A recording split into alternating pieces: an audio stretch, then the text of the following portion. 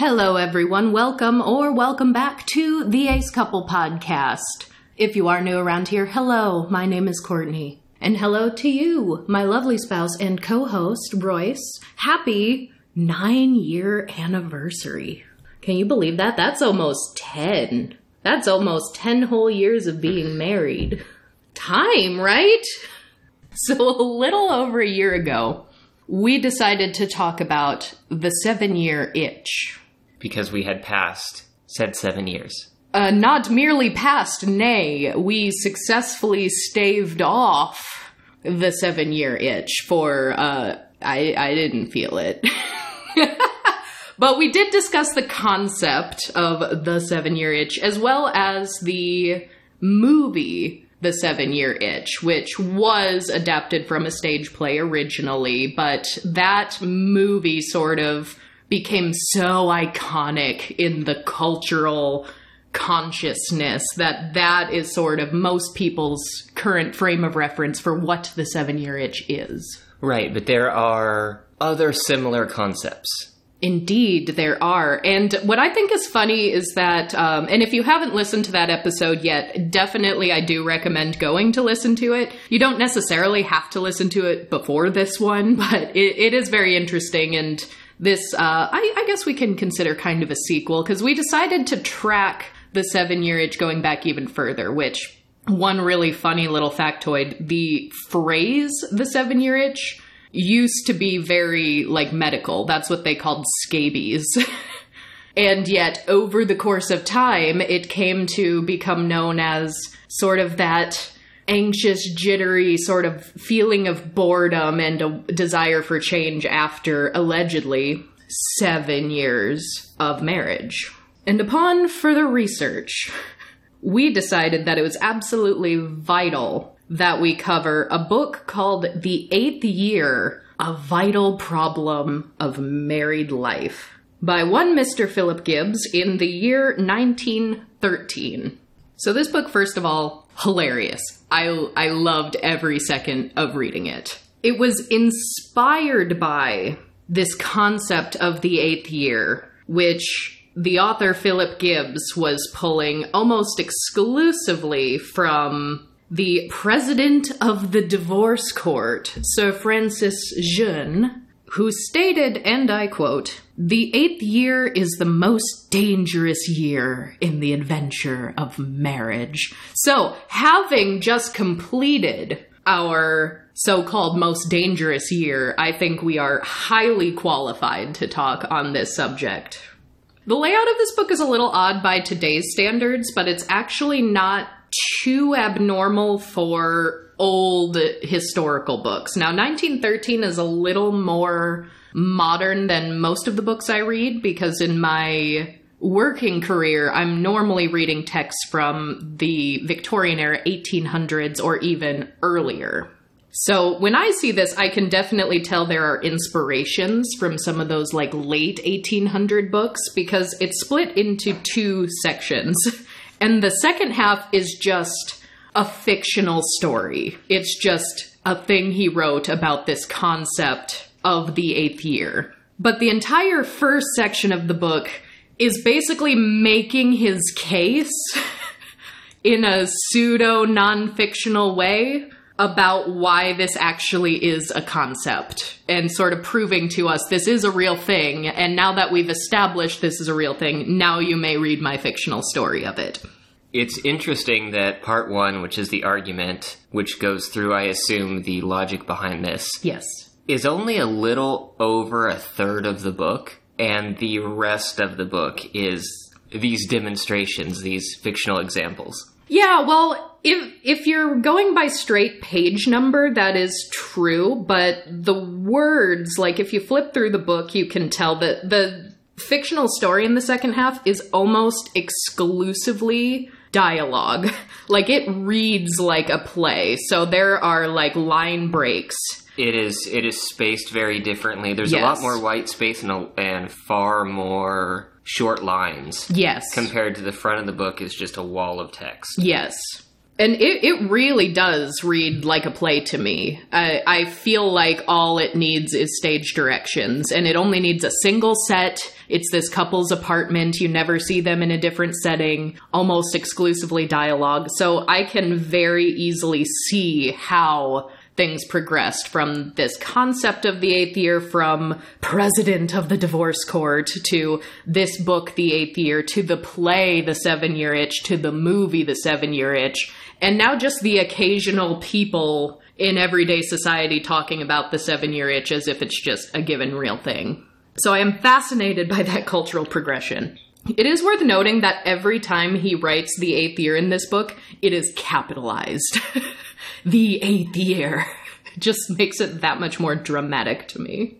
So to get our timelines a little straight here, this Sir Francis Jeune, also later Baron Saint Helier, was the president of the Probate, Divorce, and Admiralty Division. That's not a word I think I've ever had to say aloud before, from the years 1892 to 1905. And Philip Gibbs is, he's a fanboy. He Hence the book. Hence the book. And so in the first half of this, it's such a funny read. It is such a funny read because there are so many lines that if you take them out of context, they sound like very aromantic and could be really good. And if it wasn't in the context of this travesty, it could almost be like historical aro hero. Because some of these lines read that way. There are also some lines that, if they stood on their own, sound very feminist. But then he makes the argument that it's bad, actually. So again, like, taken out of context, this could almost be very progressive. So that's why it's such a funny read to me. So he goes on to have a little conversation about this president of the divorce court and his quote about the eighth year, etc., etc. And then he says, but why the eighth year? Why not the 12th, 14th, or 18th year? The answer is not to be found in any old superstition. There is nothing uncanny about the number 8. The problem is not to be shrugged off by people who despise the foolish old tradition which clings to 13 and imagine this to be in the same class of folly. By the law of averages and by undeniable statistics, it has been proved that it brings many broken-hearted men and women to the divorce court. So he's saying there's nothing superstitious about it, but we got the numbers. We have the statistics. This is insurmountable evidence that there is something about the eighth year. For instance, he says, taking the annual average of divorces in England between 1904 and 1908, one finds that there were only 6 divorces between husbands and wives who had been married less than a year. Only 18 divorces between those married less than 2 years. Between the 2nd and 5th years, the number increases to 117. Then there is a tremendous jump, and the numbers between the 5th and 10th years are 292. The period of the 8th year is the most productive of divorce. The figures are more startling and more significant when they cover a longer period. But apart from statistics and apart altogether from the divorce court, which is only one house of trouble, by using one's own eyes and one's own circle of friends, one may see that young married couples who started happily enough show signs of stress and strain as the year approaches. The fact is undeniable. And then some of these times, too, is so funny because he's, like, very melodramatic sometimes. And I love it. I love the melodrama. He goes on to say, there is not one cause. There are many causes, all leading up from the first day of marriage, inevitably, with the unswerving, relentless fatality of Greek tragedy to the 8th year. I love it. It's so good. And he goes on to then make the assertion that these causes are deeply rooted in the social system of modern home life. So of the modern 1910s, there is a new and emerging issue. which hasn't been seen before. And he also makes the assertion that it is mainly a middle-class problem. Because, he says, the rich and the poor are, for reasons which I will show later in the argument, exempt in a large measure from the fatality of the 8th year. The economic position of this class, he says, its social ambitions, its intellectual adventures, its general education, its code of morality, its religion or lack of religion, its little conventional cults, the pressure of outside influences thrusting inwards to the hidden life in these little homes, bringing dangerous ideas through the front door or through the keyholes, and all the mental and moral vibrations that are in the air today, especially in the air breathed by the middle classes, produce the 8th year. First of all, I love moral vibrations. Like, we hear of good vibes, we hear of bad vibes, good vibrations. What about moral vibrations? And does that mean that there are immoral vibrations in the air every time there's like a moral panic? That makes sense. That makes sense. But it's that little teaser of outside influences that sometimes he slips into a phrase here or there that's like, that is incredibly aromantic of you. Almost well done. But here's the funniest part. I think earlier I mentioned it's like a pseudo non-fictional case for the first half. He still almost makes it a little bit fictional as he's going along, because he's trying to illustrate it by example to say, oh, here we have a couple. Say we have a couple who's like this, that, the other thing. And it's really funny because just about everything he lays out in the first section ends up making it into his fictional dialogue in the second half. So a lot of it is just very redundant and just told in a slightly different spin. Which, that's the part that's weird for me. The breaking it up into two different sections, having sort of an argument before the main context, is something I've seen before. There's actually a resource which I've used for years in my own work that it's called The Lock of Hair by Alexandra Spate, and it's one of the only published books from the Victorian era that talks about how to do a certain genre of hair work called palette work, where you're making sort of flat pictures out of hair, almost like a hair painting. And in that book, the entire first section isn't giving instructionals at all. It's talking about like the history of hair and the meaning of hair and why people ritualize their hair or wear their hair in certain ways. And then the second half of the book is the actual tutorial and instructions. But this one, it's like, I'm just going to tell you the same thing twice in two different ways. Here we have in the first year a young man and woman who have come together not through any overmastering force of passion, but as middle-class men and women who are mostly brought together by the accidents of juxtaposition and by a pleasant sentiment. They met before marriage at tennis parties, at suburban dances, at evening at-homes. By the laws of natural selection, aided a little by anxious mothers, this young man and this young woman find out, or think they find out, that they are, quote, suited to each other. Boo reference of natural selection in this context. Well, yes, boo that. I mean, they also very casually in the fashion of the day bring up, like, eugenics as a very intellectual conversation to have amongst the middle class. So, like... Oh, it was 1913. Yes, make no mistake, this was white people in 1913 in England. But aside from the mention of natural selection, just such a snarky, like, oh, they're just brought together and their mothers have some outside pressure, their mothers want them to get married, and so they meet each other in the same social class at these dull functions, and they think they're made for each other. They think they could be a good couple.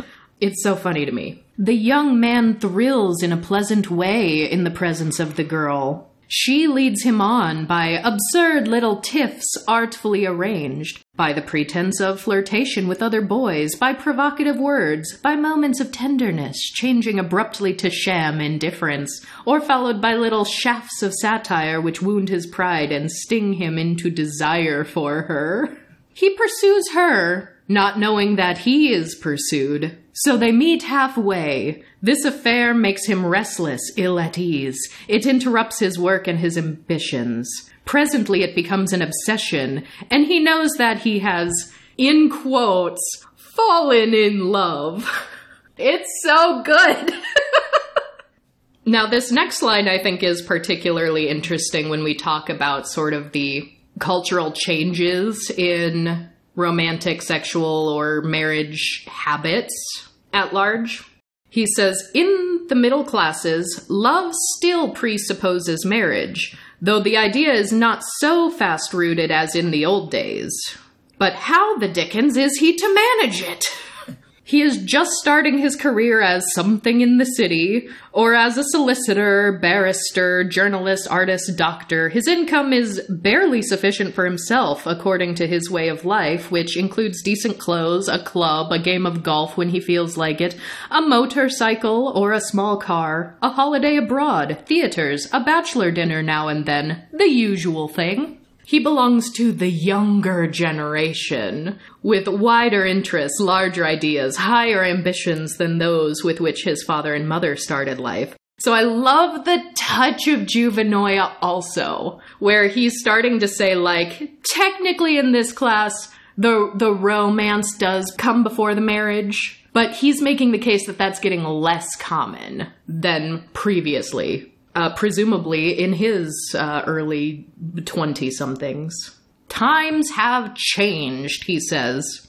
Which is still so funny because it's still very white middle class, even when he's talking about how, oh, this young man of today remembers his early struggles, of his father's ceaseless anxiety to make both ends meet, his mother mending stockings. There was always a litter of needlework on the dining room table after supper.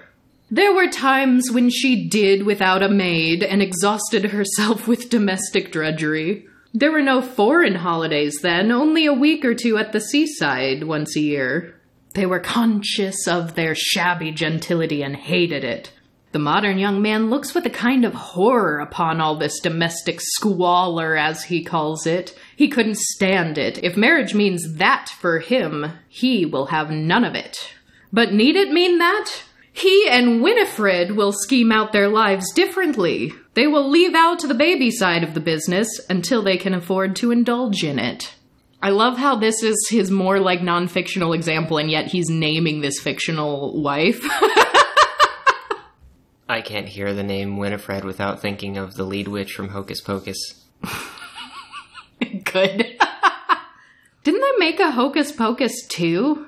That sounds right. Yeah, we didn't watch that. I had never seen Hocus Pocus until these recent few years. I watched it with you once. And of course you were like, I haven't seen this in ages. And I was like, I've never seen it.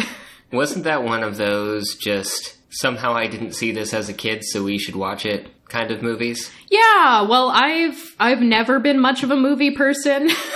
But there are certain movies that people are always shocked and appalled that I've never seen, and that's kind of one of them. I was actually, I've been on business in Salem, Massachusetts a couple of times, and one time people were like pointing out a house that was filmed in Hocus Pocus, and I was like, I've never seen that. And they're like, what? This is one of our main tourist attractions. And I was like, I'm sorry, I don't care.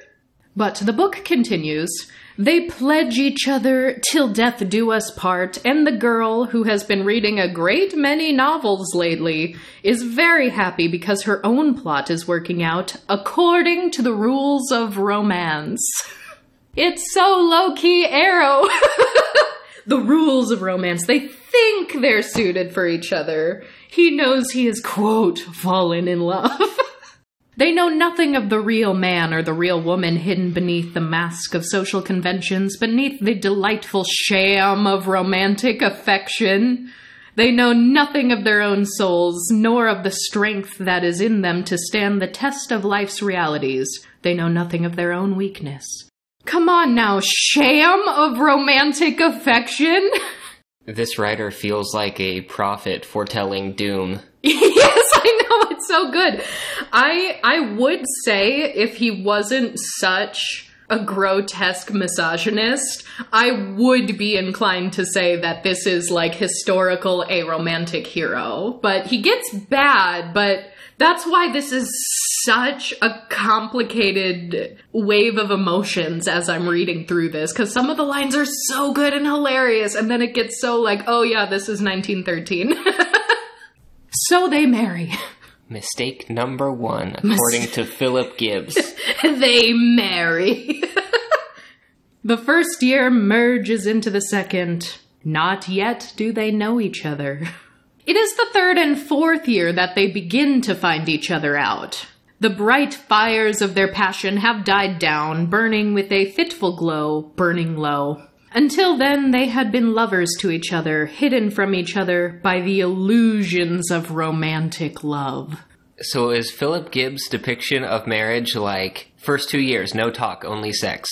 I think so. I think that's the polite 1913 British way of saying that. years 3 and 4... Okay, sex is getting dull, I guess we can talk now. But now, both the husband and wife begin to see each other not as lovers, but as man and woman. It is rather disturbing. It's so good. It is distressing to the young wife to discover gradually, by a series of little accidents, that this man with whom she has to live all her life is not made of a different clay from other man, that he is made of the same clay. One by one, all the little romantic illusions out of which she had built up the false image of him, from the heroes of sentimental fiction, from the dreams of girlhood, are stripped from him until he stands bare before her, the natural man. She does not like the natural man.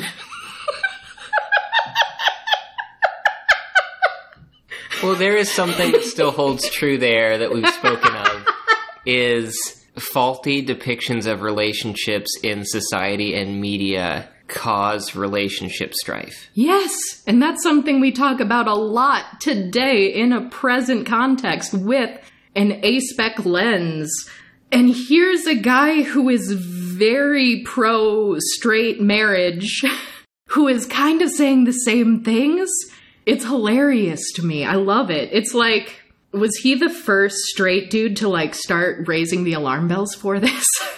But then people started taking it in a very different direction. And as we get into his own findings, his own belief on how the 8th year progresses and how it manifests, I have seen sort of a distortion from this to what has now become our concept of the 7-year itch. Because if you'll recall, when we covered the 7-year itch movie, it was the man whose, wife is out of town. He's the one who's getting a little antsy and, looking at another woman and thinking about sleeping around.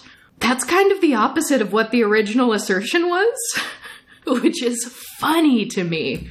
But also there are so many readings of the romantic illusions crumble, and before her is natural man, and she does not like the natural man. Like, that could be so feminist, that could be so lesbian, that could be so aromantic, or like, it could be so good. She sees too clearly for her spiritual comfort that they are not twin souls. They have not been made in the same mold. So here, the concept of soulmates is crashing down around her. She begins to challenge his authority, not deliberately nor openly, but by ignoring his hints, by disregarding his advice. She even challenges his opinions, and that is a shock to him. It is a blow to his vanity. By the end of the 4th year, they know each other pretty well. I'm so glad he gave us a full timeline.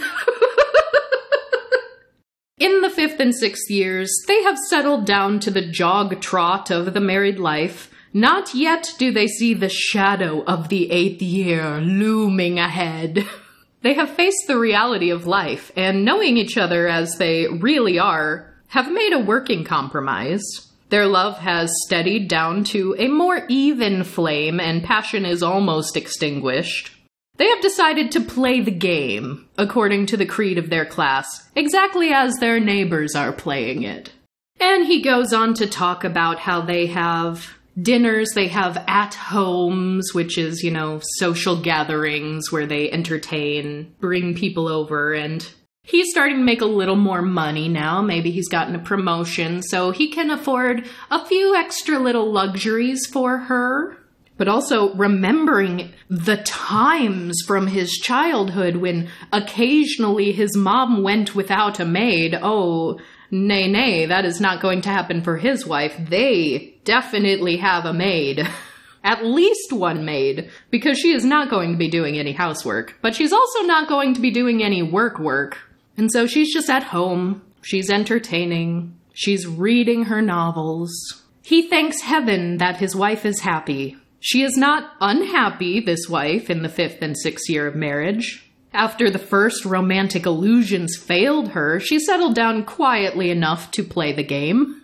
But on the whole, they play the game rather well in the 5th and 6th years of married life. The husband takes the rough with the smooth. In spite of occasional bad tempers, in spite of grievances which are growing into habits of mind, he is a good fellow, and he thanks heaven his wife is happy. It is the 7th year. The wife is still doing exactly what she did in the 5th and 6th years. Her daily routine is exactly the same, except that she can afford extra luxuries now. But somehow or other, she is beginning to realize that she has not got what she wants. She does not know what she wants, but she knows that there is a great lack of something in her life. She still reads a great number of romantic novels, and how insufferably tedious they have become, how false they are, how cloying is all this sickly sentiment. In here I thought the big evil was going to be wealth, like an idle hand sort of a situation where there's no housework to be done, there's no work to be done, what else happens? But no, it's the romance novels. Oh, trust me, the idle hands is very much a part of it as well. She searches about for the kind of novel which used to frighten her. Problem novels, dangerous novels, novels dealing with real-life problems. She wants more of it. She wants to plunge deeper into the dangerous problems, to get nearer to the truth of things. She broods over their revelations. It is like drug drinking. This poisonous fiction stimulates her for a little while until the effect of it has worn off and leaves her with an aching head. Her head often aches now, and her heart aches, though goodness knows why. Everything is so stale. The gossip of her women friends is, so stale. She has heard all their stories about all their servants, all their philosophy about the servant problem in general, all their shallow little views about life and love and marriage. She has found them all out, their vanities, their selfish ways, their little lies and their sham and fooleries.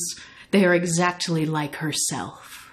And if that's not enough to fan the flames of Greek tragedy, as he calls it, in some cases, indeed in many cases, the presence of an outsider adds to the unhappiness of the wife and divides her still more from her husband. It is the presence of the mother-in-law. So apparently most of the time, for most marriages, in 1913, once the father-in-law dies, the mother-in-law moves in with her son. So now she's at home all day, and they don't always get along too terribly well. In many cases, the mother-in-law becomes so terrible in incubus in small households that domestic servants leave with unfailing regularity before their month is up. Husbands make a habit of being late at the office, and wives are seriously tempted to take to drink. I have not heard the word incubus used in that context before. Pretty fun, huh? And it talks a bit about this mother-in-law, how horrible it was when her son finally decided to get married, because then she knew that she would no longer be the number one woman in his life. For a little while, her jealousy is like that of a woman robbed of her lover. She hides it and hides her hate for that girl whose simpering smile, whose prettiness, whose coy behavior light fires in her son's eyes and set his pulse beating. and make him forgetful of his mother. Then the marriage takes place, and the mother who has dreaded the day knows that it is her funeral. For she is like a queen whose prerogatives and privileges have been taken away by the death of the king and by the accession of a new queen. Her place is taken from her. Her home is broken up. She is moved with the furniture into the new home, put into the second best bedroom, and arranged to suit the convenience of the new household in which another woman is mistress. This, he says, is the eternal tragedy of the mother-in-law. And all this builds and bubbles up in Remembered the 7th year. Husband comes home one day, and he does not see her, when suddenly, after she has been reading a Mudi's novel, page after page without understanding one word, tears well up into her eyes and fall onto the pages until she bends her head down and puts her hands, up to her face and sobs as though all her heart had turned to tears. It is the 8th year. So in the 8th year, the husband tries to take a common-sense view of things, not knowing that in the 8th year, it is too late for common sense as far as the wife is concerned. She wants uncommon sense.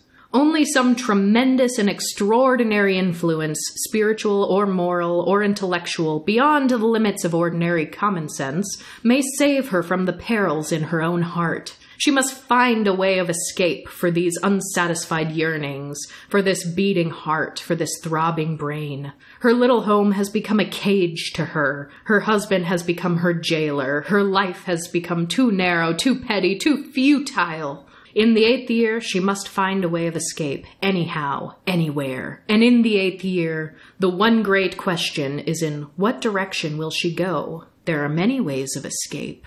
So that's the main biggest diverging point, where it's the woman after 8 years can't freaking handle it anymore and she has got to get out.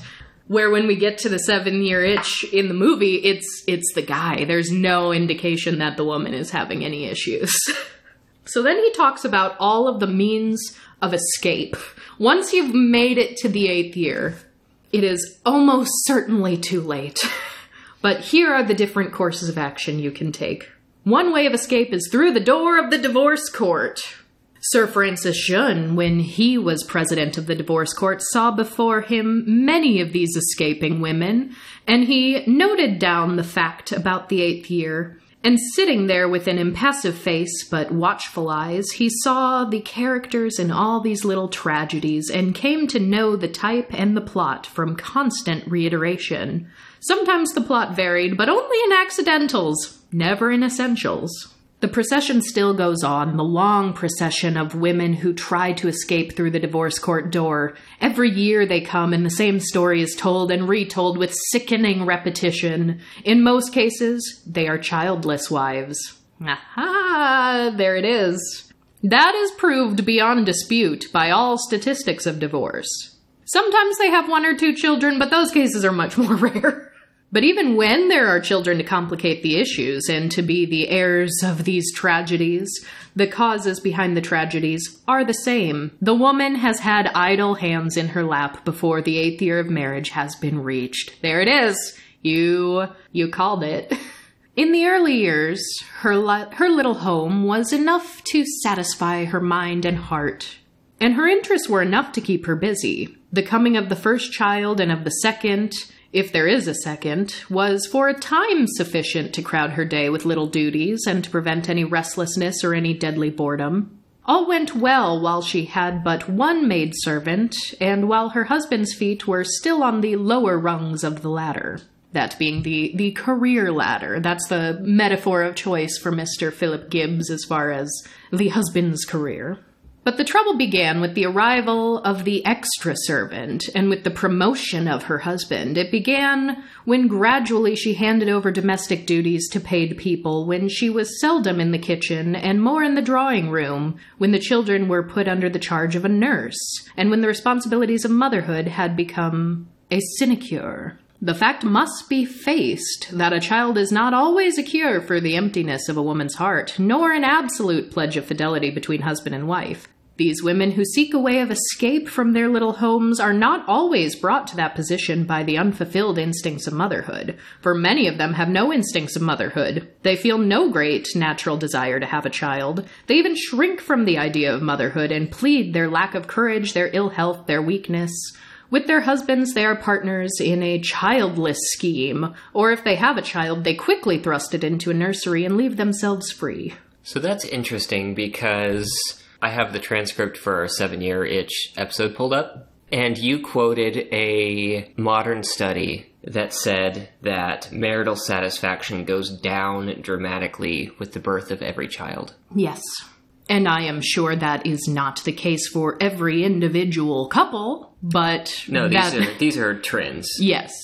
But also just, even in 1913, acknowledging that there are some women who have no great natural desire to have children is so fascinating, because I swear just the other day on Twitter I was seeing a tweet that was blowing up with a lot of controversy that was saying that all women want to be mothers. It's a natural instinct to want children, and you are unnatural and something's wrong with you and something needs to be fixed if you don't want children. And of course, there were loads of people, especially in our online circles, that were disputing that.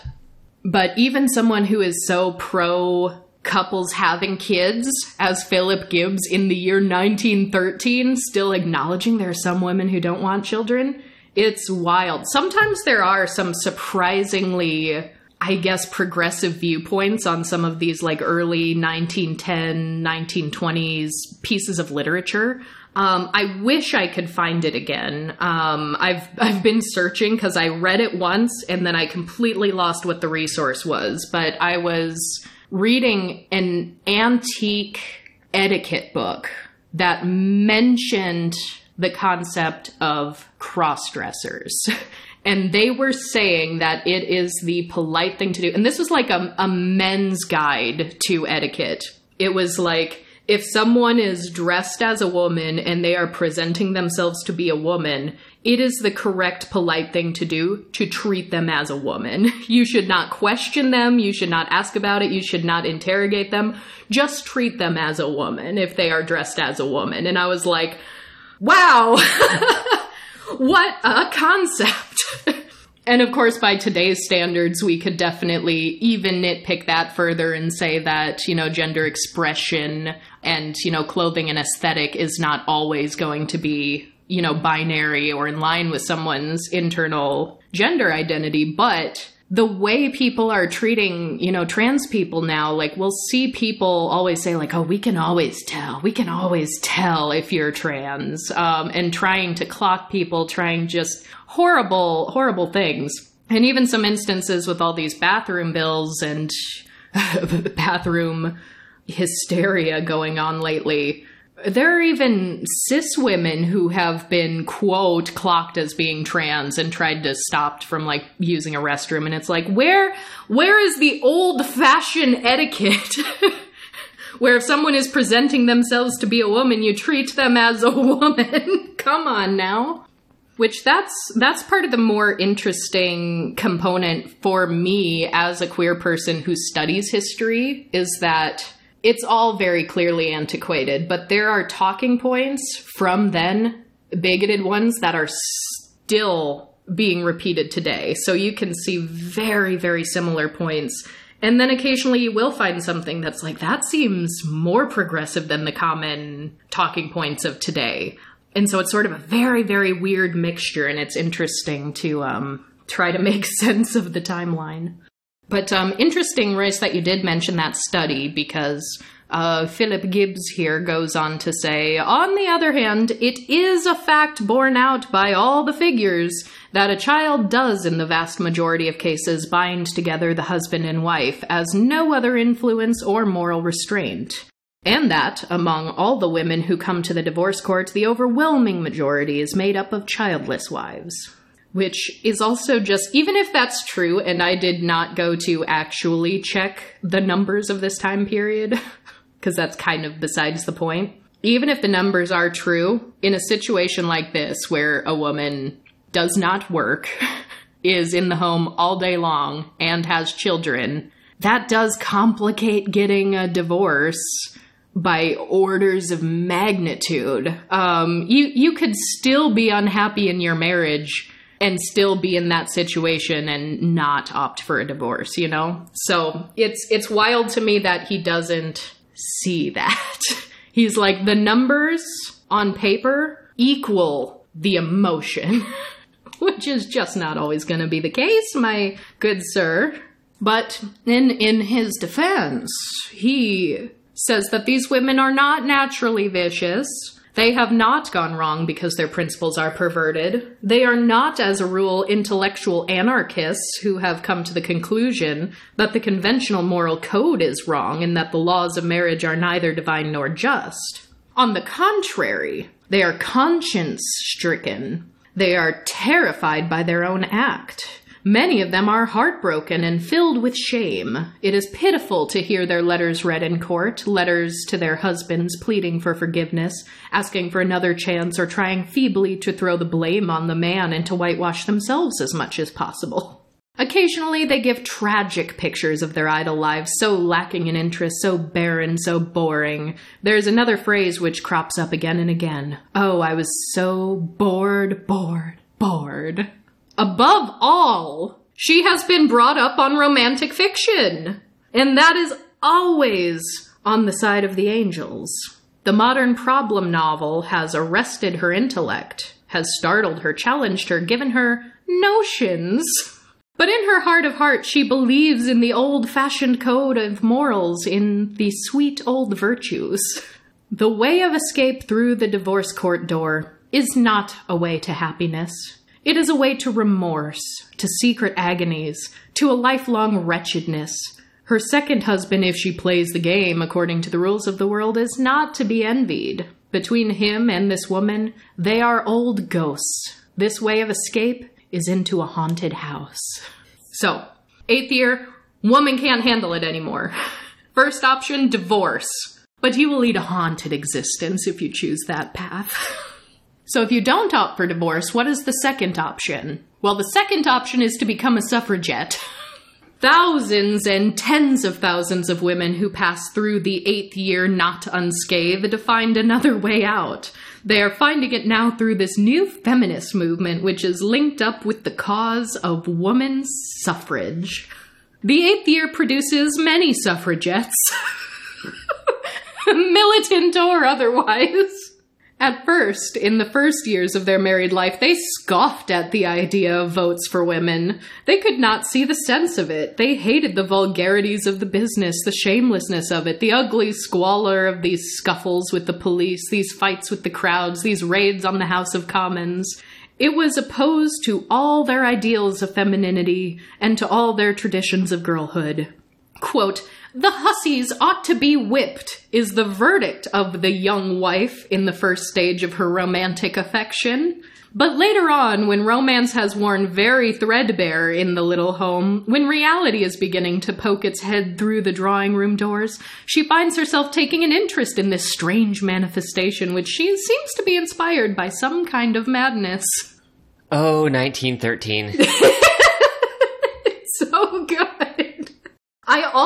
I love that this dude is so close to getting it. He is so close to getting it. He's like, after 8 years, a woman in this traditional middle-class arrangement of life doesn't like it. She doesn't like her husband. She doesn't like the natural man. She doesn't like being at home all day.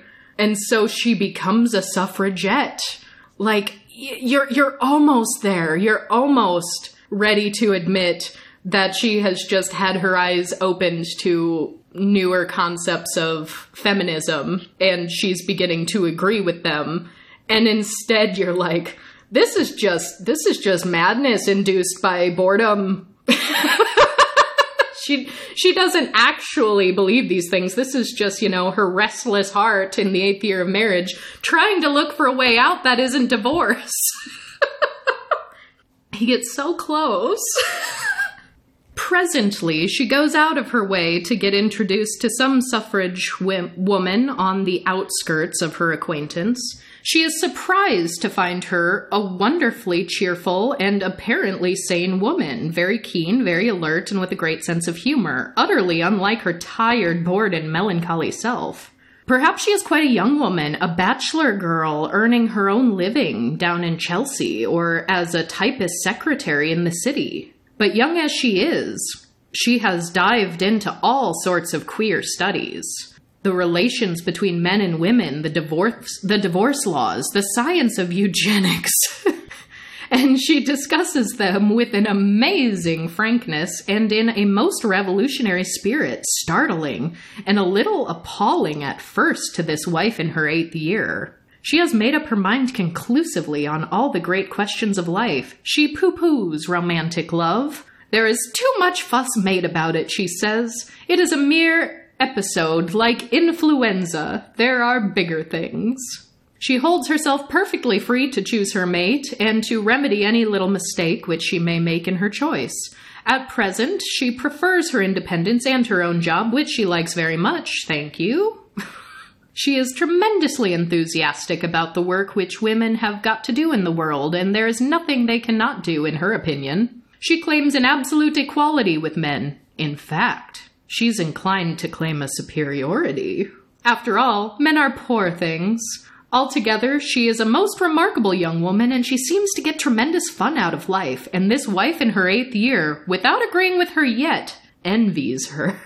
Or perhaps the wife meets a suffrage woman of middle age. She, too, is a cheerful, keen, alert, bustling woman with cut and dried opinions on subjects about which the wife in the 8th year is full of doubt and perplexity. We wives, my dear, she says, have been too long kept prisoners in upholstered cages. It is time we broke our prison windows. I am breaking other people's windows as well. It lets in a lot of fresh air.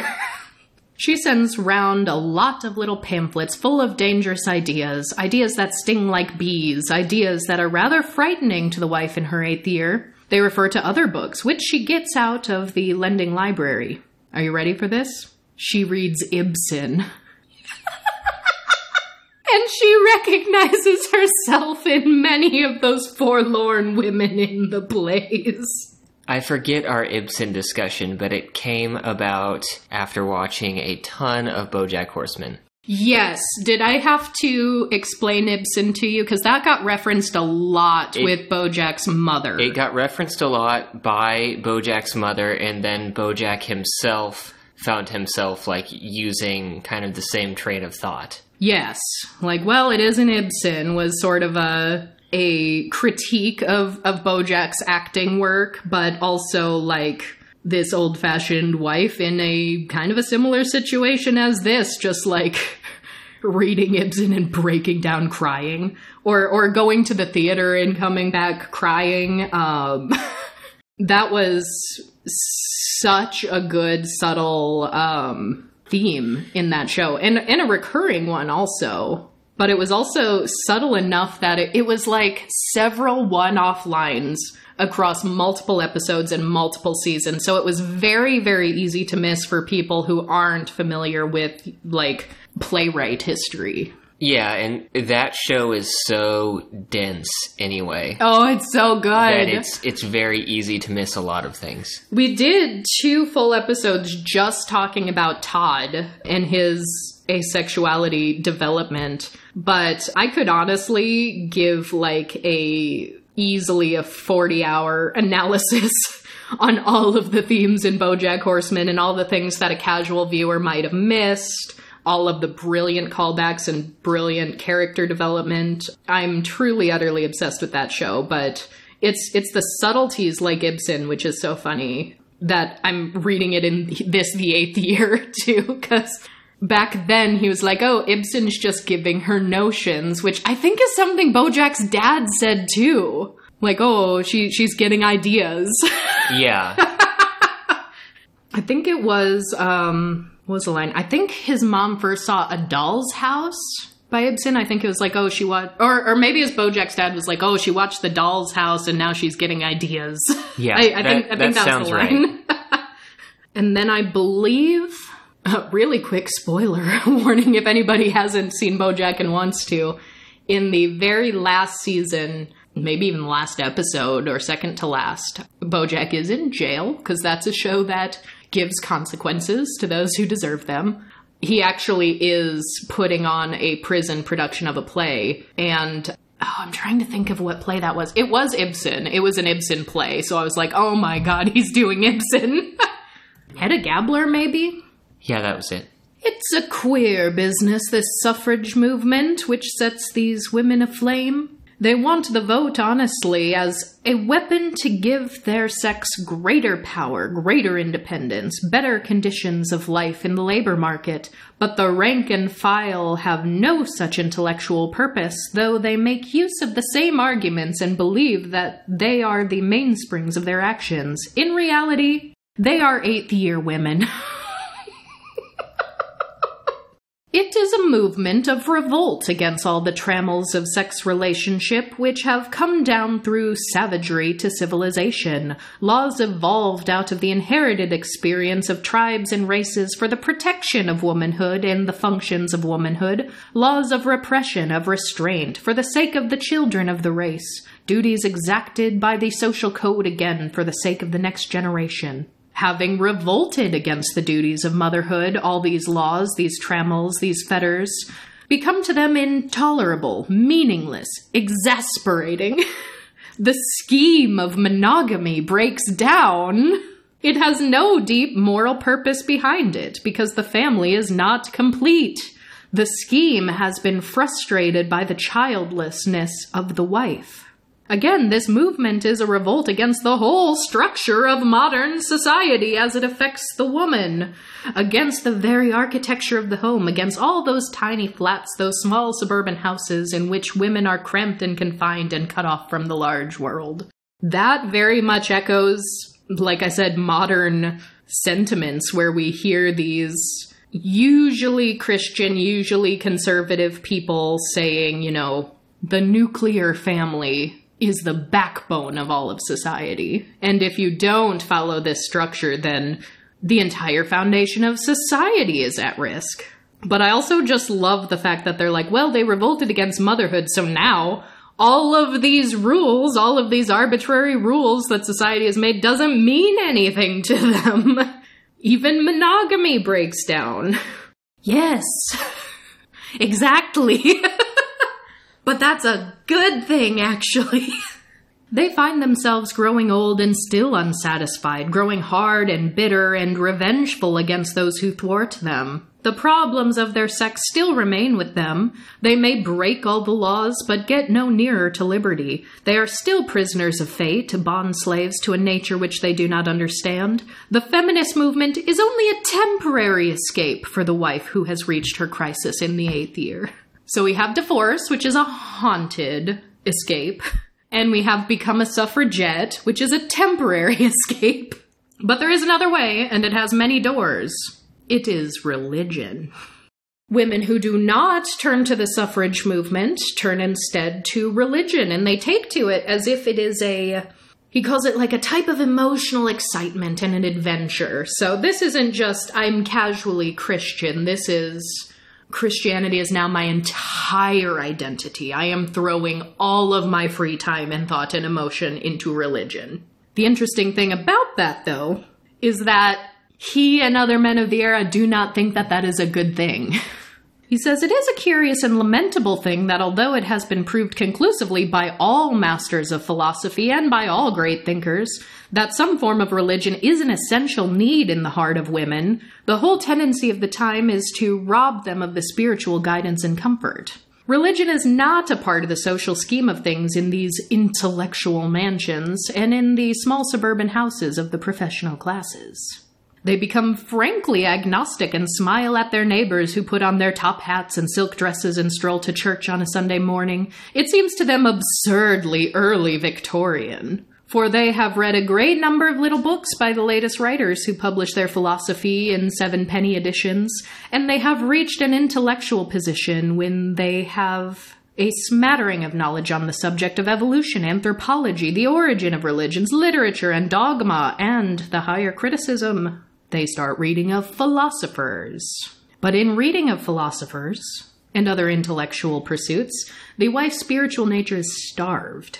And if they fall too hard into Christianity, like going to church every day, going to church a couple times a day, apparently many husbands of the era believed that to be completely unhealthy.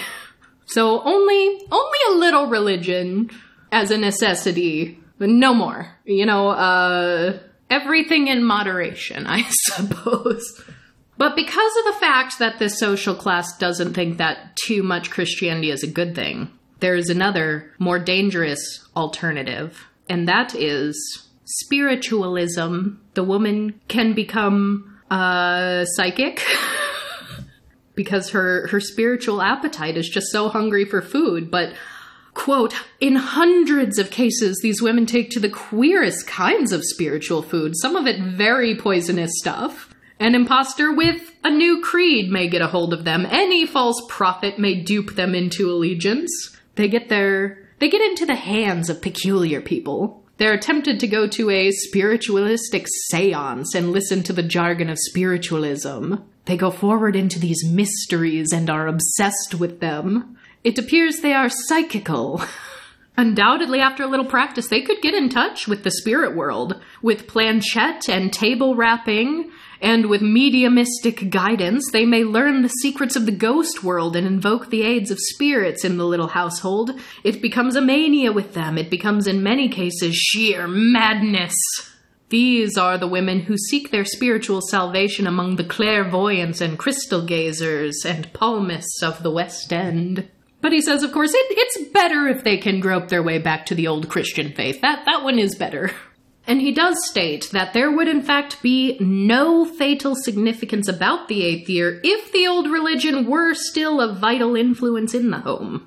So there we have it as well. Christianity and the mandate of cis-straight couples having children. This has indeed been a long-standing phenomenon. Life at its best is a disappointing business. There are not many women nowadays who find this way of escape, for religion has gone out of fashion like last year's hats. And it wants a lot of pluck to wear a last year's hat. And besides, the husband does not like it. He discourages religion except in homeopathic doses, taking by way of a little tonic as one goes to the theater for a pick-me-up. As he remarks, he does not believe in women being too spiritual. It is not healthy. If his wife goes to church with any regularity, he suspects there is an attractive cleric around the corner. And sometimes he is right. Now, so those are the options for the woman. I mean, she needs to either get divorced or become a suffragette or become a Christian or become a spiritualist. Christian's the only, fully acceptable one here, even if her husband doesn't like it. But what about the husband? How's he feeling at the 8th year? We haven't heard much from him. Well, he'd really like it if she'd bring his slippers to him like she used to. He'd really like it if she still, showered him with endearing words. Quote, he has his own grievances. He is not without troubles of soul and body. He has had to face disappointment, disillusionment, hours of blank pessimism. He has had to get to grips with reality after the romanticism of his youth, and to put a check upon his natural instincts and desires. In many ways, it is harder for the man than for the woman. Wow! Oh no, she's going so crazy, holed up in a house where she's not allowed to do anything. She doesn't get to vote. She still, in many ways, societally has to submit to her husband. But the poor man, she doesn't bring his slippers anymore.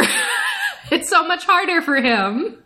Civilization and the monogamous code have not been framed on easy lines for men. To keep the ordinary rules of his caste, he must put a continual restraint upon himself, make many sacrifices. Women and wives forget that human nature has not changed because men wear black coats and tall hats instead of the skins of beasts. Human nature is exactly the same as it ever was, strong and savage, but it has to be tamed and repressed within the four walls of a flat in West Kensington, or within a semi-detached house in Wimbledon. He has his temptations. He hears siren voices calling him. He sees the lure of the witch women. To feel his pulse thrill to the wine of life, to get the fever of joy in his blood again, to plunge into the fiery lakes of passion are temptations from which he does not escape because he is something in the city or a barrister at law and a married man with a delicate wife. But being a man with a man's work and a man's ambition, he keeps his sanity and quite often his self-respect. His eyes are clear enough to see the notice boards of the boundary lines of forbidden territory. Trespassers shall be prosecuted. Please keep off the grass. No thoroughfare. He locks up the gates to the little Bohemia in his heart and puts the key into a secret cupboard of his brain. He understands quite clearly that if he once goes off the rails, as he calls it, his ambitions will be frustrated and his career spoiled. My personal fan theory is that this is just Philip Gibbs writing about himself as if he was writing about someone else. He just changed the names a little. Well, he didn't even give the man a name. It's like the man and, his wife Winifred. Because this is him making his case that the eighth year is a thing, and he is trying to show the pattern that, without question, with statistics backing it up, happens to all middle-class child-free couples. But then he goes on to say, like, if he once goes off the rails, as he calls it, who is he? What are you doing? The creed of his social code, of the pot-hatted civilization, of the suburban conventionality, and these little private snobdoms, I like that, I like snobdoms, is stronger in the man than in the woman. When she once takes the bit between her teeth, as it were, she becomes utterly lawless. But the man reins himself in more easily. He finds it on the whole less difficult to be law-abiding. He has also a clearer vision and a logic of things. He knows that certain results follow certain causes. He can measure up the consequences of an act and weigh them. He is guided by his brain rather than by his emotions. He has certain fixed principles deeply rooted in him. So he's like, yeah, it's so much harder for the man than the woman, but the man, it's easy for him to follow the rules. Because he has a brain and he uses it. However much his nerves may be jangled, and goodness knows they are often jangled, especially as the eighth year draws near, he is generally master of himself. At least he does not, as a rule, have hysterical outbursts or give rein to passionate impulses or suddenly take some wild plunge upsetting all the balance of his life. He does not take frightful risks, as a woman will always take them, recklessly, when she reaches her crisis. So it is that he looks coldly upon his wife's desires for some new emotional activity of whatever kind it may be, religious, political, or ethical. He hates any symptoms of fanaticism. He shivers at any breach of good form. He would like her always to be sitting in the drawing room when he comes home, in a pretty frock with a novel on her lap and a smile in her eyes. He does not and will not understand that his childless wife of his must have strong interests outside of her little home to save her from eating her heart out. He hides himself from the fact that her childlessness is a curse which is blighting her. Snobbishness is one of the causes which leads to the eighth year, and not the least among them. It is an essentially middle-class snobbishness and has grown up like a fungus growth, with that immense and increasing class of small, fairly well-to-do households who have come into being with the advance of material prosperity during the past 25 years. And with the progression of elementary education and all that it has brought with it in the form of new desires for pleasure, amusement, and more luxuries. The seeds of snobbishness are sown before marriage. The modern son pooh-poohs the habits of his old-fashioned father. They are not good enough for him.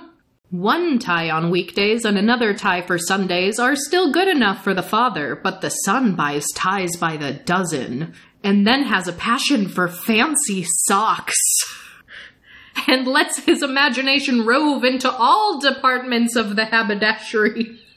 There you have it. Fancy socks ruins marriages. He becomes a nut. And nut is capitalized and put in quotation marks. He becomes a nut. And What is becoming a nut, according to Philip Gibbs? His evenings are devoted to a variety of amusements, which does away with a good deal of money. He smokes a special brand of cigarettes. He hires a motor car occasionally for a spin down Brighton. And he likes fancy socks. What a nut! What a nut. As for the wife, well, she's quite a nice girl naturally, but her chief vice is vanity. She is eaten up with it. It is a consuming passion. And I actually have this really great, all this talk of, wearing last year's hats and consuming passions of vanity. I have this amazing postcard from 1909 that has a picture of a skeleton putting on a hat in front of a vanity. And it says, "The ruling passion strong in death is my hat on straight."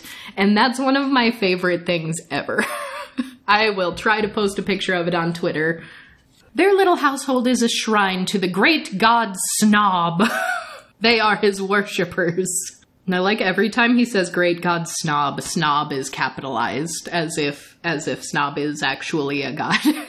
But as for the man, he does not guess that this worship of his great god Snob, his great god Snob is a devil's worship, having devilish results for himself and her. The woman, on the other hand, revolts from the evil spell of her laziness. She finds some work for her idle hands to do, good work or bad. If only those idle women would find some good work to do in the 8th year. If they could do that, why, it would lose all its terrors now, wouldn't it? And so then we find our next means of escape from the 8th year, and that is volunteering.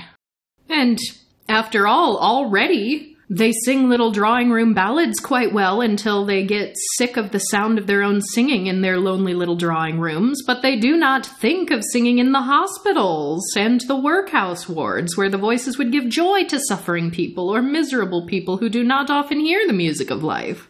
These lazy women cry out that they are prisoners in upholstered cages. But there are many prisoners in stone cells who, at the prison gates on their release, stand looking out into the cold grey world with blank, despairing eyes, with no prospect but that of crime and vice, unless some unknown friend comes with a little warmth and human love, with a quick sympathy and ready helpfulness. Here is work for workless women who are well-to-do. And after all, as we know, as he formerly stated, there is no problem of the 8th year in poverty court, only the great problems of life and death, of hunger and thirst and cold, of labor and want of work. Here in the mean streets of the world is the great lesson that want of work is the greatest disaster and greatest moral tragedy that may happen to men and women. If the idle women of the little snobdoms would come forth from their houses and flats, they would see that lesson staring them in the face with great warning to themselves. Here they would find another way to escape from the perils of the 8th year, and a new moral health for their hearts and brains. And even though this guy is very pro-religion, it's very interesting that his angle on volunteering is among the more helpful ones, because he sees no drawbacks to this one, whereas the husband might not like it if his wife is too religious. And he says that it is only now and then that some woman is lucky enough to find this way out, for snobbishness enchains them, and it is difficult to break its fetters. When the woman has once taken flight, or is hesitating before taking her flight in the 8th year, it is an almost hopeless business for the husband to call her back. Whenever she is called back, it is by some outside influence beyond his sphere of influence, by some sudden accident, by some catastrophe involving both of them, or by some severe moral shock shaking the foundations of their little home like an earthquake. And so basically he says these tragedies can involve one of them having a near-death experience, like being sick enough that they're on their deathbed but manage to recover, or the husband losing his job, so that they lose all of their income for a period of time. Because a shock like this throws them off of their pedestals of conceit, of self-consciousness, of pretense. They stand on solid ground. The shock has broken the masks behind which they hid themselves. It has broken the hard crust about their hearts. It has shattered the idol which they worshipped, the idol of the great god Snob. And it is then, and only then, that they find out that this new comradeship is better even than the old romantic love of their courting days. It makes them humble, they repledge themselves to each other, and then in some cases, they finally decide to have a baby. Because that's the best time when you're least financially stable. As everyone knows, the wife becomes a mother, and the child chases away all the ghosts which haunted her in the 8th year. She no longer wants to take flight. She has been called back. If none of these accidents happen, if some great influence like this does not thrust its way into the lives of this husband and wife during the crisis of the 8th year, if the woman is not caught up by some great enthusiasm, or if she can find no work for the idle hands to do, given her new and absorbing interest to satisfy her heart and brain, then the 8th year is a fatal year, and the president of the divorce court has a new case added to his list. Or the family records of the Country Chronicle, another separation. Or another woman goes to prison for arson or bomb throwing. Why, that escalated quickly. Those suffragettes, am I right? And then he ends this entire part 1 argument of the book by saying, all the tendencies of the time, all the revolutionary ideas that are in the air we breathe, all this modern spirit of revolt against disagreeable duties and drudgery and discipline, the decay of religious authority, the sapping of spiritual faith, the striving for social success, the cult of snobbishness, the new creed of selfishness which ignores the future of the race and demands a good time here and now, the lack of any ideals larger than private interests and personal comforts, the ignorance of men and women who call themselves intellectual, the nervous irritability of husbands and wives who live up to the last penny of their incomes, above all the childlessness of these women who live in small flats and suburban villas, and their utter laziness, all those signs and symptoms of our social sickness lead up inevitably and with fatal logic to the tragedy of the 8th year. And then I'm not going to talk too much about part 2, a demonstration, because it's basically all those points he just made in the form of dialogue with fictional people. But I do want to give you just a little bit of a taste as to just, the tone of this. Because I'm sure Mr. Philip Gibbs was being dead serious when he was writing this, but it's actually really funny reading it today. So our couple in question is Mr. Herbert Haywood and Mrs. Claire Haywood. Now, Mr. Herbert Haywood, generally described by his neighbors as being something in the city, a man of about 30, slight, clean-shaven, boyish, good-looking, and with nervous movements and extreme irritability. We see Claire going about her day in their flat. Their mother-in-law lives with them, and she's driving not only Claire crazy, but their maid Molly crazy. And she started going to church like 2 or 3 times a day lately. Well, we know why that is. It's in their 8th year. And so Herbert comes home and has a conversation with his mother. And she's like, hey, I'm worried about Claire. She's been acting weird lately. And he's like, perhaps you're right about the novels. They've been giving her notions or something. And he ends up like burning some of her books. But as he's going through the books one by one, I just want to read his reactions to the titles because it's very good. Women's Work and Wages. Oh, Lord! John Stuart Mill on the Subjection of Women. The Ethics of Ibsen. Great Scott! The Principles of Eugenics. My hat! As a side note, I think I'm going to start saying my hat instead of my god because I have more hats than I have gods. And also, it's just an objectively hilarious thing to say in 2023. So, Claire, in addition to going to church several times a day, has made a new friend, Madge Vernon. And she comes over and they have a little conversation. And this little back and forth is like hilarious, but also very, very redundant based on the first half of this book, but just done in a sillier way. Then presently, Claire said, I feel as if something were going to happen, as if something must happen, or break. About time, my dear, said Madge. How long have you been married? 8 years, said Claire in a casual way. Madge Vernon whistled with a long, drawn note of ominous meaning. The 8th year, eh? Yeah, it's our 8th year of marriage. That's bad, said Madge. The 8th year. You will have to be very careful, Claire. Claire was startled. What do you mean? She asked. Haven't you heard? Said Miss Vernon. Heard what?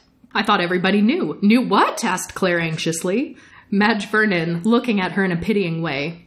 It's in the evidence on the Royal Commission on Divorce. What is? About the 8th year. What about it? Asked Claire. She was beginning to feel annoyed. What was Madge hiding from her? Why, said Madge, about it being the fatal year in marriage. The fatal year? The girl leaning forward in her chair said in a solemn way. There are more divorces begun in the 8th year than in any other period. Claire Haywood was scared. Good gracious, she said in a kind of whisper. It's a psychological fact, said Madge. I work it out in this way. In the 1st and 2nd years, a wife is absorbed in the experiment of marriage and in the sentimental phases of love. In the 3rd and 4th years, she begins to study her husband and find him out. In the 5th and 6th years, having found him out completely, she makes a working compromise with life and tries to make the best of it. In the 7th and 8th years, she begins to find out herself, and then, Claire asked very anxiously. Claire Haywood was profoundly disturbed.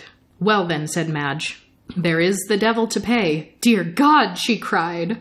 You see, it's like this. If a woman has no children, she gets bored. She can't help getting bored, poor soul. Her husband is so devoted to her that he provides her with every opportunity for getting bored. Extra servants, extra little luxuries, and what he calls a beautiful little home. Ugh!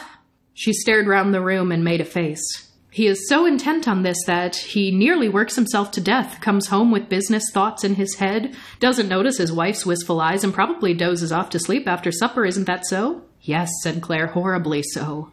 Well then, having got bored, she gets emotional. Of course, the husband doesn't notice that either. He's not emotional. He is only wondering how to make both ends meet, and when his wife begins to get emotional, when she feels that something has broken here, she put her hand on her heart. That's in parentheses. When she feels like crying at unexpected moments and laughing at the wrong time, why then... What? Asked Claire. Why then it's about time the husband begins to notice things, or things will begin to happen to the wife which he won't jolly well like. That's all. Claire Haywood searched her friend's face with hungry eyes. Why, what will his wife do? Well, there are various alternatives. She either takes to religion. Ah, said Claire, flushing a little. Or to drink. Oh, no, said Claire, shuddering a little. Or to some kind of man, said Madge very calmly. Claire Haywood was agitated and alarmed. How do you know these things, she asked. Oh, I've studied them, said Madge Vernon carefully. Of course, there's always another alternative. What's that? Asked Claire eagerly. Work, said Madge Vernon solemnly. What kind of work? Oh, any kind, so long as it's absorbing and satisfying. Personally, I like breaking things. One must always begin by breaking before one begins building, but it's very exciting. It must be terribly exciting. For instance, said Madge, laughing quietly, it's good to hear a pane of glass go crack. How does it make you feel? Asked Claire Haywood. Oh, said Madge, it gives one a jolly feeling down the spine. You should try it. I daren't, said Claire. It would do you a lot of good. It would get rid of megrims. Besides, it's in a good cause. I'm not so sure of that, said Claire. It's in the cause of women's liberty. It's in the cause of all these suburban wives imprisoned in these stuffy little homes. It lets in God's fresh air. So, it's hilarious. Yeah, it doesn't seem to really add anything. It seems more like an alternate telling of the first part of the book. Like read one or the other. And yeah, because then the story goes on. Her husband comes home again. He's often like coming right home to change and go to the gentleman's club, and it just shows her getting more and more frustrated. And at a certain point, she just can't handle it anymore. And she picks up a large china vase from the piano and just hurls it through her own window. And nobody having seen her do this, but just heard the window crash and then seeing it broken, everyone's like, oh, good heavens, whatever happened? Then she's like, I think something must have broken, she said. Then she gave a queer, strident laugh. And I was like, this could be so feminist. So the back section of this book is divided into 3 chapters. Are those 3 independent stories? No, that, when she breaks the window and says that, that's the end of chapter 1. Oh, okay. But yeah, then she ends up, like, actually trying to talk to her husband a little bit and being like, we have to talk. It's the 8th year. And he's like, what are you going on about? And of course he's like, oh, it's not healthy to be going to church as often as you are. And, you know, just being a horrible, horrible man from 1913, generally. He kind of dismisses her. And then he's like, well... It isn't my fault that you're like this. What's going on? And she's like, well, it's not my fault either. And he's like, well, whose fault is it? And she says, I don't know. I suppose it's the fault of the system, which is spoiling thousands of marriages just like ours. It's the fault which I found out in the 8th year. Oh, curse the 8th year, said Herbert violently. What is that bee you have in your bonnet? She says, it's the bee which keeps buzzing in my brain. It's a little bee which whispers queer words to me, tempting words. It says you must break away from the system or the system will break you. You must find a way of escape or die. You must do it quickly now, tonight, or it will be too late. Herbert, a hungry woman, will do desperate things to satisfy her appetite, and I am hungry for some stronger emotion than I can find within these four walls. I am hungry for love, hungry for work, hungry for life. If you can't give it to me, I must find it elsewhere. And this is where I'm like, this would be a wonderfully hilarious stage play with a few tweaks. Because she ends up having an actual little stint as a suffragette, which is interesting because they're supposed to be entertaining one night. And the husband's like, oh, don't you like at-homes? And she's like, not anymore, no. And so she goes to, like, change or get ready or something, and then must just, like, escape out the window or something because she just leaves. And everyone's like, oh, where is she? What's going on? And then Madge Vernon comes in and is like, hey, she just got arrested at the demonstration. You gotta go bail her out. And everyone's like, egads. But then after that little stint in getting arrested, she gets some more sense in her, you know. She starts volunteering more and of course becomes pregnant. And that's how it ends, with this man being like, I'm so glad you've been called back to me. And that's the story. That's the 8th year. That's how that ends. He's so close. It's also just so, like, if this is one of the earlier instances of getting this concept into the broader cultural consciousness, it's so funny to me that people still, like, whisper and warn about the 7-year itch. Because this is so unrecognizable to, like, our 8th year of marriage. Like, I haven't become a suffragette. And thank God, thank my hat, because I think the modern equivalent of suffragettes is actually TERFs. They've been using the suffragette colors as their little, like, online bios and badges and things. And that's... we have feelings about that. But I haven't become a suffragette. I haven't turned to spiritualism. I don't have a bee in my bonnet. You have done a fair amount of reading about spiritualism, and we have a lot of bees in our backyard. We do have bees in the backyard. And of course I do some reading about spiritualism. I mean, a very good friend of mine, like, literally has a PhD on the subject of spiritualism. It is fascinating. We love it. But I don't subscribe to it. I like the history of it. But no, I don't think we'll be getting divorced anytime soon. I don't think I will be turning to Christianity anytime soon. And I don't think we're gonna have a baby anytime soon. And yet, we seem to be doing just fine. Well, could you consider community involvement a form of volunteering? It's not in the traditional sense. I think someone could make the argument for it, but I wouldn't. I suppose just because I have done a lot of diverse forms of volunteering over the course of my life, and it does just feel different. But I don't think I'd begrudge someone else who would define it that way, necessarily. But then again, I guess, we don't live with a mother-in-law. You don't go outside of the house to work all day. You're also not a man. We also don't pay people to do our day-to-day chores. True. And we have hobbies that are not binge reading romance novels. That's true. Although the number of dating sims we've played recently. Yes, but you see, we play those together. It's not just me alone at home all day playing dating sims. So that's the issue. If, what's-his-name, Herbert had just read some of the romance novels as well, if they would have discussed the characters in those romance novels together. Then maybe she wouldn't have had to read Ibsen after all. Maybe the vase would have stayed in its location instead of being ejected through the window. It was so funny because then Madge Vernon was like, oh, good for you. I never thought of breaking my own window.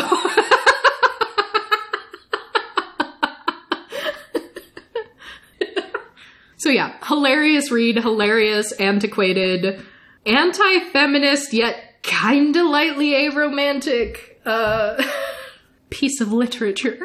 Which, if anyone is curious, this is old enough to be in the public domain, and it's available in text form for free online. Yes, which we could probably put a link to the description in if you'd like, but we just gave a pretty thorough overview of it. Yeah, we did. I think I found a copy just in Project Gutenberg. Oh, online. Yeah. Gutenberg does a lot of good work for those older texts.